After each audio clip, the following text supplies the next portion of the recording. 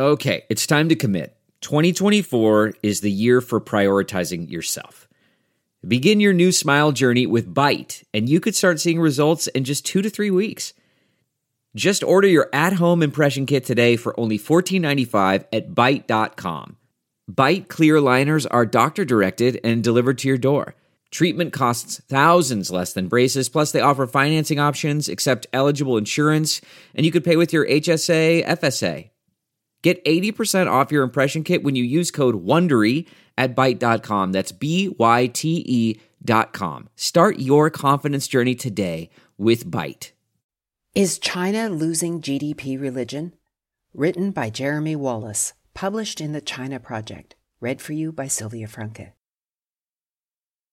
On March 5, 2013, China's outgoing premier, Wen Jiabao, delivered his final government work report before an audience of thousands of National People's Congress deputies. The speech echoed dozens that had preceded it during China's reform era, cataloging achievements from the previous 5 years, including the following list of construction projects. 18 million government-subsidized housing units, 19,700 kilometers of new rail lines, including 8,951 kilometers of high-speed rail, 609,000 kilometers of new roads, 31 airports, and 602 shipping berths for 10,000-ton ships. Perhaps it is unsurprising that a number of deputies were photographed in various stages of napping as Wen delivered his speech. Just a few months after Wen Jiabao's speech, Xi Jinping visited Hebei on a mission. In what would become a characteristic pattern that harkened back to earlier periods, local leaders offered self-criticisms to the new general secretary. The Hebei party secretary at the time, Zhou Benshun, made admissions of carelessness, laziness, and bureaucratic thinking, then apologetically added, "I cared very much about development speed and economic volumes, but not as much about people's own interests." This part of Zhou's confession signaled a fundamental shift. A Chinese local official now could care too much about GDP growth. Yet, while the developmentalist focus on GDP has waned, the party can't break away completely from its quantified vision, its GDPism. China's GDPism is the government's intense focus on a single measure of development, the pursuit of strong numbers on that measure, and the overlooking of the negative consequences of that limited vision. GDPism, a developmentalist religion. It's easy to understand why Wen, like Chinese leaders before and after him, trumpeted GDP numbers.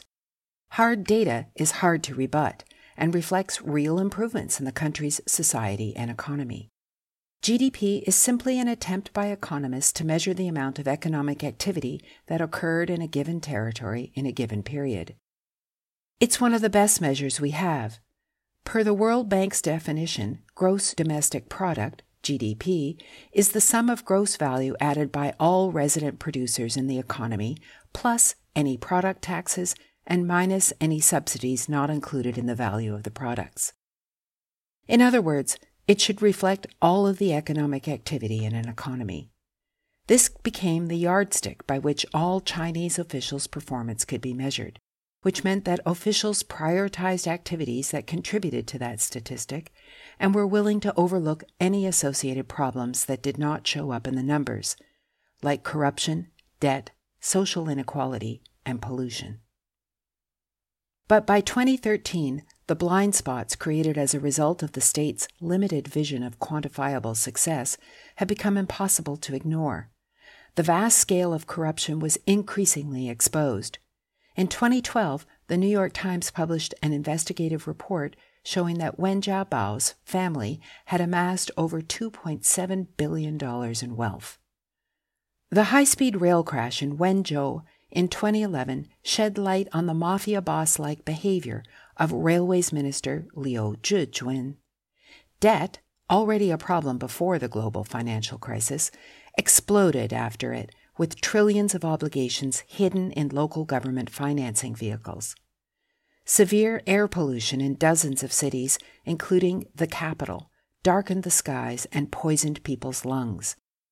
In his final speech as outgoing premier in March 2013, Wen Jiabao himself warned that China's growth was unbalanced, uncoordinated, and unsustainable, repeating a formulation he had first uttered in 2007. How had it come to this? GDP stats told a compellingly simple story of where the country was headed. A few numbers came to define Chinese politics until they did not count what mattered, and what they counted did not measure up. As I argue in my new book, Seeking Truth and Hiding Facts, the Chinese government adopted GDPism in order to survive the disasters unleashed by the ideological leadership of Mao Zedong. The system worked, but problems accumulated in its blind spots, which is partly why Xi Jinping has led the regime into a neo-political turn, the core of which is his aggressive personalization of power and repressive crusade against corruption. Aside from Xi's will to power, this neo-political turn is an attempt to fix the problems of the prior system of GDPism, as well as a hedge against an inability to do so. The economic and social disaster of the decade-long Cultural Revolution that preceded Mao's death made pragmatic politicians and ideas attractive to a population that was tired of constant ideological upheaval amid persistent poverty. Tight central control and planning failed to produce growth, so the party remade itself, decentralizing, experimenting, and marketizing. GDP stats made it easy for people to keep track of what was going on. Keeping watch on just a few metrics of critical importance greased the wheels of performance. Decentralization with limited oversight unleashed individual initiative under state capitalism. Limited but real vision into localities gave incentives for local growth while allowing local officials to profit personally. Chinese leaders rarely made an explicit case for what is often referred to as performance legitimacy, that is, the idea that the regime based its claim to rule legitimately on its economic performance and that this claim was accepted by the population. Implicit claims to performance legitimacy, however, were common. Leaders and the propaganda apparatus regularly announced a particular new statistic showing growth, development, or progress. As a political technique, this kind of quantified discourse has significant strengths, perhaps especially for an authoritarian regime. Quantification imparts an aura of objective truth, transparency, and scientific authority to decisions. It digests reality's complexities into a few simple numbers. Quantification appears to aid accountability without democracy by generating commonly understood numerical benchmarks and facilitating comparisons. Yet it simultaneously empowers the elites who create the metrics under evaluation. In 1979, Deng Xiaoping was already using the language of gross national product, GNP, to measure the development of the Chinese economy, despite the fact that it would be another 14 years before China officially switched its statistical systems to the Western System of National Accounts, SNA, away from the Soviet Union's material product system. Despite this, the State Statistical Bureau began calculations of GNP based on connections with the World Bank and other organizations as early as 1980.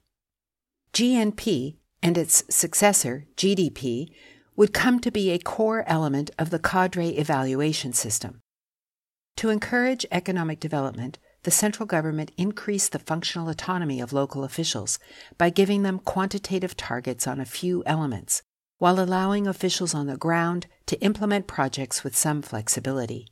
For the center, a limited number of quantified targets provides direction, but also space for local action, similar to what the scholar Yuan Ang has described as directed improvisation. The partial turn away from GDP. Wen Jiabao understood that the government's limited quantified vision was producing problems. As mentioned above, as early as 2007, he first declared that China's economy was unstable, unbalanced, uncoordinated, and unsustainable. Yet when the global financial crisis shook the world's economy the next year, Wen's government flooded the economy with stimulus funds and bank loans that doubled down on its worst excesses. Only in 2012, with Xi's arrival on the scene, did the government shift away from its GDP über alles mindset. This can be seen even in official rhetoric and propaganda. For example, mentions of the word GDP in the party newspaper The People's Daily began dropping after 2012. Of course, Xi's neo-political turn went far beyond words, with a long-running anti-corruption crusade attacking individuals at the top of the party's hierarchy, crackdowns on civil society, and vast police state tactics in Xinjiang being just some of the most notorious instances of this broader turn. The COVID pandemic, which in its early phases again re-emphasized that local officials in China still try to keep facts that they think might reflect poorly on them hidden, ultimately fits this broader turn as well. The economy was put on hold. The new number that mattered was 0, as in 0 cases. People were locked down with mandatory central quarantining to save people's lives. And for 2 years, it worked. It worked so well that China's economy thrived while the rest of the world suffered. During this period, Beijing began pushing multiple other priorities that could be seen as conflicting with the growth agenda. Xi pledged that China would achieve carbon neutrality by 2060, charted a course to deflate the housing bubble by restricting on lending to developers, and initiated a move to pursue common prosperity, to share the dividends of this development more broadly. But with the Omicron variant's tremendous ability to spread, the singular pursuit of COVID-0 required increasingly draconian actions, making the people of Shanghai prisoners in their own homes for 2 months and spreading lockdowns far and wide throughout the country. A new God and an uncertain future. Beyond the immediate issue of navigating the transition to emphasizing a more dynamic version of COVID-0, it's hard to see how the country avoids the need for growth altogether. Despite all of the high-speed rail, the glimmering skyscrapers, the high-end malls, there remains an invisible China that is, by any measure, poor. Xi's anti-poverty campaign officially eradicated rural poverty, but Xi admitted that despite the campaign's hitting its numerical goal, the Chinese government still needed to make sure to prevent those lifted from poverty from returning to poverty en masse. Once again, a single touted number can be proclaimed, even if it is partially a mirage. The recently concluded 20th Party Congress represented the peak of the Chinese political calendar, culminating in Xi's third term and a new Politburo and Standing Committee. But the choreographed pageantry was interrupted by 3 dissonant notes, each of which resonated in different ways. The Beijing bridge protests before the Congress hinted at the deep frustration many feel under Xi. The stunning removal of former General Secretary Hu Jintao during the festivities further crystallized the extent of Xi's domination over the party and country. But it was a third moment that might be more instructive for where China's political economy is headed. At the beginning of the year, the National Bureau of Statistics sets out an annual schedule for data releases. But just 24 hours before the eagerly anticipated release of GDP data, officials said the publication of the numbers was postponed without offering an explanation.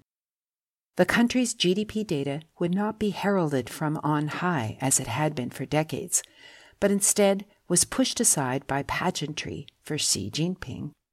China was turning away from development, the core of the GDPism religion. The new God of security has risen. Security requires strength, and for a country that still has hundreds of millions of impoverished people, securing their prosperity seems to require continued development. Navigating without GDP as a lodestar will not be easy. Wrenching the country's political system and economic model away from land-intensive development would be hard as a single task. To do so amidst a global pandemic that is seeing Chinese case numbers flare up while shifting away from the coal and oil that had powered the Chinese economy to this point, will certainly be something to watch.